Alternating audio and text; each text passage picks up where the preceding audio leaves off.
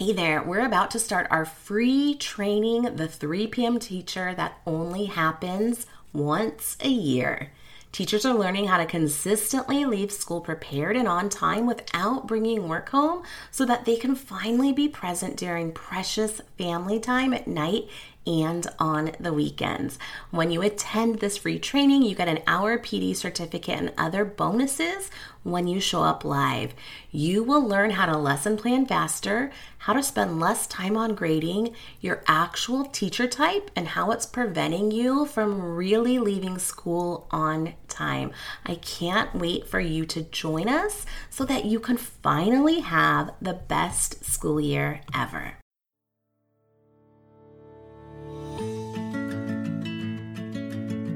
Hey, I'm Kristen Donegan, and you're listening to Real Teacher Talk. I often say what's on a teacher's mind, and my mission is this: help busy teachers leave school at 3 so they can finally enjoy their life outside of the classroom. Why? Because I know how tiring it is to have a never-ending checklist as a teacher and miss out on being fully present at home. On Real Teacher Talk, discover how to work smarter, not harder, enjoy teaching again, and still have plenty of time to shut off your brain outside of the classroom to do the things you love. Sound impossible? I promise it isn't.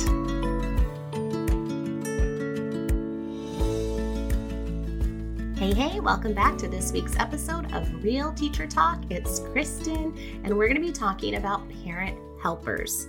Now, if you are a teacher right now and you are fortunate enough to have parent or caregiver helpers, but you're not sure what to do with them, or maybe you do have them, but it is so much work, or maybe people want to help in your class and you're not even sure where to start, you've come to the right place.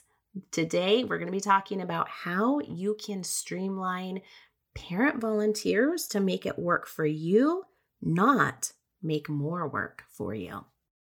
How'd you like that little saying? So early on in my career, I did not have parent volunteers. It just was not a thing at my school. And so I was so used to doing everything or most of the things by myself. And then I've been at different types of schools. My last school, we had so much parent support. Sometimes it was too much because I'm like, I don't know what I can do with all these people. Or maybe you've been at a school where it's kind of in between. I've been there too. But I want to share what I did when I moved to that school where there was a lot of support and a lot of parents wanting to help. And I felt at the time in the beginning like, oh my gosh, I don't have enough for them to do.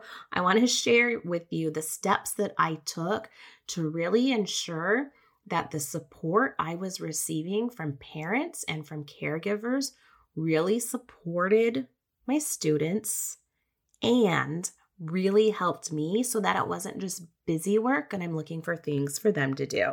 Cool? All right, cool.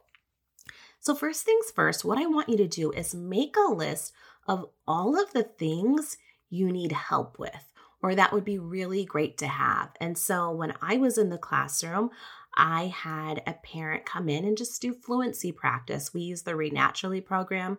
So I had a parent come in and do a cold read with my students on Monday. Then I had a different parent come in and do a hot read with my students on Thursday.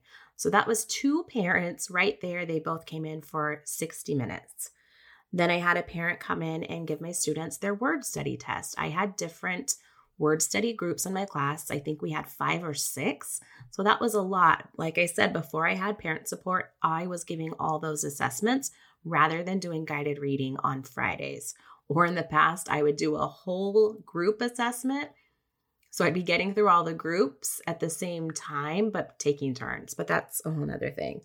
I knew I needed support with some of the different thematic things we were doing in the classroom, or we had a class store where students would go shopping. So my parent who could only come in once a month, that was their job to run the class store for that 60-minute chunk of time. Now, if you're feeling overwhelmed already, you're like, oh my gosh, Kristen, how am I going to do this? This feels like a lot. Let's just get back to the basics. Make your list. What would it look like in your dream world to have someone come in and do? So make a list of all of that, okay? You got that? go ahead, hit pause, and then come on back. Now, second, what you're going to do is create some sort of sign up. I love Sign Up Genius. Before that, I was old school and I'd send out, a note saying, hey, we need some help. Let me know what day and time is good for you. And then you try to fit everyone's schedules in. That can kind of be a logistical nightmare at times. And so I did a Sign Up Genius and I would send out, typically for us, it worked well during our literacy centers is when I had parent volunteers, or first thing in the morning so that they can drop their kiddo off, park, help out, and then they can get to work, whatever that looks like for you. Then I had a spot, which was really, really important, was for a copy parent. So whoever wanted to do that, I didn't care when it was, towards the end of the week worked best, but I had a spot for that. And then I had a spot for parents maybe who couldn't come into the classroom, but can do something if I send work home. Maybe it's prepping an art project. Maybe it's correcting fluency or math facts or whatever it may be, something pretty simple that I could easily send home with the child, and then they can send it back, on that Monday, whatever that looks like. So you've got your list of things that you really need support with. And then you've got your schedule that you've set out to have people sign up for. Now, if you're thinking, okay, I have this, but I'm not having people sign up, or I'm not having people sign up for what I want, whatever that may be, that's when you start emailing. Or you might have to get creative with the schedule that, maybe they really want to sign up to do those thematic projects, but you really need help with word study or comprehension. You can move people around. Parents, for the most part, are really, really flexible. They just want to be in the classroom, help out, kind of see what's going on, and get to know your students. So you've got your schedule now. Okay, great. So now what, Kristen? Here's what I found was a struggle for me early on, was that I didn't really have any sort of system set up for when parents would come into the classroom. And so what often would happen, and maybe you're experiencing this right now, is that they'd have to interrupt reading groups or come ask me questions, or maybe someone was acting up with them. And so they're dealing with behaviors and it kind of gets to be a lot. And remember, like I said, the point of having volunteers is to make it work for you, not make more work for you. And it was feeling like a lot of work. I was ready to throw in the towel, forget it. I'm going to do it by myself. That is my personality. Ask my mom since I was like 2. So I said, I have to come up with something that makes it a bit more streamlined so caregivers know exactly what to do and so that I'm not interrupted. And so what I did is I created a instructions page, essentially, for my parents who came every week and were doing the same thing. So maybe for my parent who came and started cold reads for fluency practice Monday morning, I was super explicit in my directions. It was the same thing every single week. Okay. So I just went over, here's the binder, here's the pens that you need, and then kind of explained step by step, here's what you need to do. And I made sure all the materials that they needed were there. So week after week, they'd come, they'd do the same thing. They didn't have to look at the directions after a while, but it was there. And I laminated that and I kept that in a filing cabinet, or like a mail sorter, essentially. And I used that. It had different slots. And so for my Monday parent, I would put those materials in Monday. So they could come in, grab whatever was in that sorter, file, whatever you want to call it, bin. They grab that and they can get to work. So that's what I did for my parents who consistently were working on the same thing every single week. Now, what about the parents who are doing different activities each week? So for instance, in my classroom, that was a parent maybe who was running a center activity with my students, but it would change. 1 week they're playing a game, working on adjectives, and another week they're working on comprehension using Scholastic News, whatever it is. The activity may change, but I want the way the centers look to be the same. And so I'm clear. I let them know, hey, you have 12 minutes. I leave a mini timer with them so they can set the timer and send students in when they're done to call the next group. I have incentives back there that we use for our class incentives and our school incentives, and they've got a list of the students and they know what groups to call. So that's all the same. So week after week, that looks the same, but the game or the activity may be different. So I may just put a Post-it note on it quickly, like, here's what you're doing, here's how to play if it's something tricky. If it's not, like Scholastic News, I just leave that there. And in that parent center, I always make sure that they have a supply caddy that has the supplies they need. So sharpened pencils, crayons, glue sticks, scissors, whatever they need is back there. And then from there, they know exactly what to do. So rather than letting me know, hey, Mrs. Donegan, we're done, I'm ready for the next group, I put that responsibility on them. So when they're done, that 13-minute timer goes off or whatever that looks like, and they need group E, for example. Then group A comes back in, they go get group E goes out with the parent, and they get to work. So that worked really, really well. Whatever system works well for you, do that, but have a system in place. And my brain always thinks to like potential problems. What happens when someone has to use the restroom? What if they break a pencil? What if they're arguing? Whatever it is, I list all those out on my instructions page that's laminated so they can refer back to it without interrupting. Do you see how powerful that can be? And do you see how that also does not eliminate or take away from instruction time? And I also love that they're a capable adult, right? It's so great to have another set of, hands in the classroom to be able to help. I'm a real big stickler on showing respect, making good choices, and solving problems. So when my students are working with caregivers, I'm super clear on what those expectations are. And I'm really clear with the expectations with the parents. But I have found that, they're not as strict as I am. And they let some of the kids get away with certain things. So that's where I kind of will step in a little bit and say, hey, so-and-so, remember, this is how we walk to the parent table, or this is how we talk at the parent table, or it's getting too noisy. Here's what I expect, so that eventually the parents will catch on and they'll be doing that as well. So remember, at the end of the day, the whole purpose of it is to make it work for you and for your students, okay? So we've talked about making a list of what you need, setting up a schedule, and then setting up those expectations. Now, I also mentioned, but I'm going to throw it in there again, is to have an area, if you can, in your classroom. We were very, very fortunate at my last school. So we had an area that was a pod that essentially was like this room in the middle that other teachers shared. So there were 6 of us who shared that area. We each had a table, like a rectangular table. That was the table where students would go do unfinished work or whatever it may be. But during center time, that was like the parent table. And so I had an area there, like I said, so any notebooks that the parents needed, so like our Read Naturally notebook that had the original copies, the word study notebook, the class store notebook with coupons and money and all of that was always back there.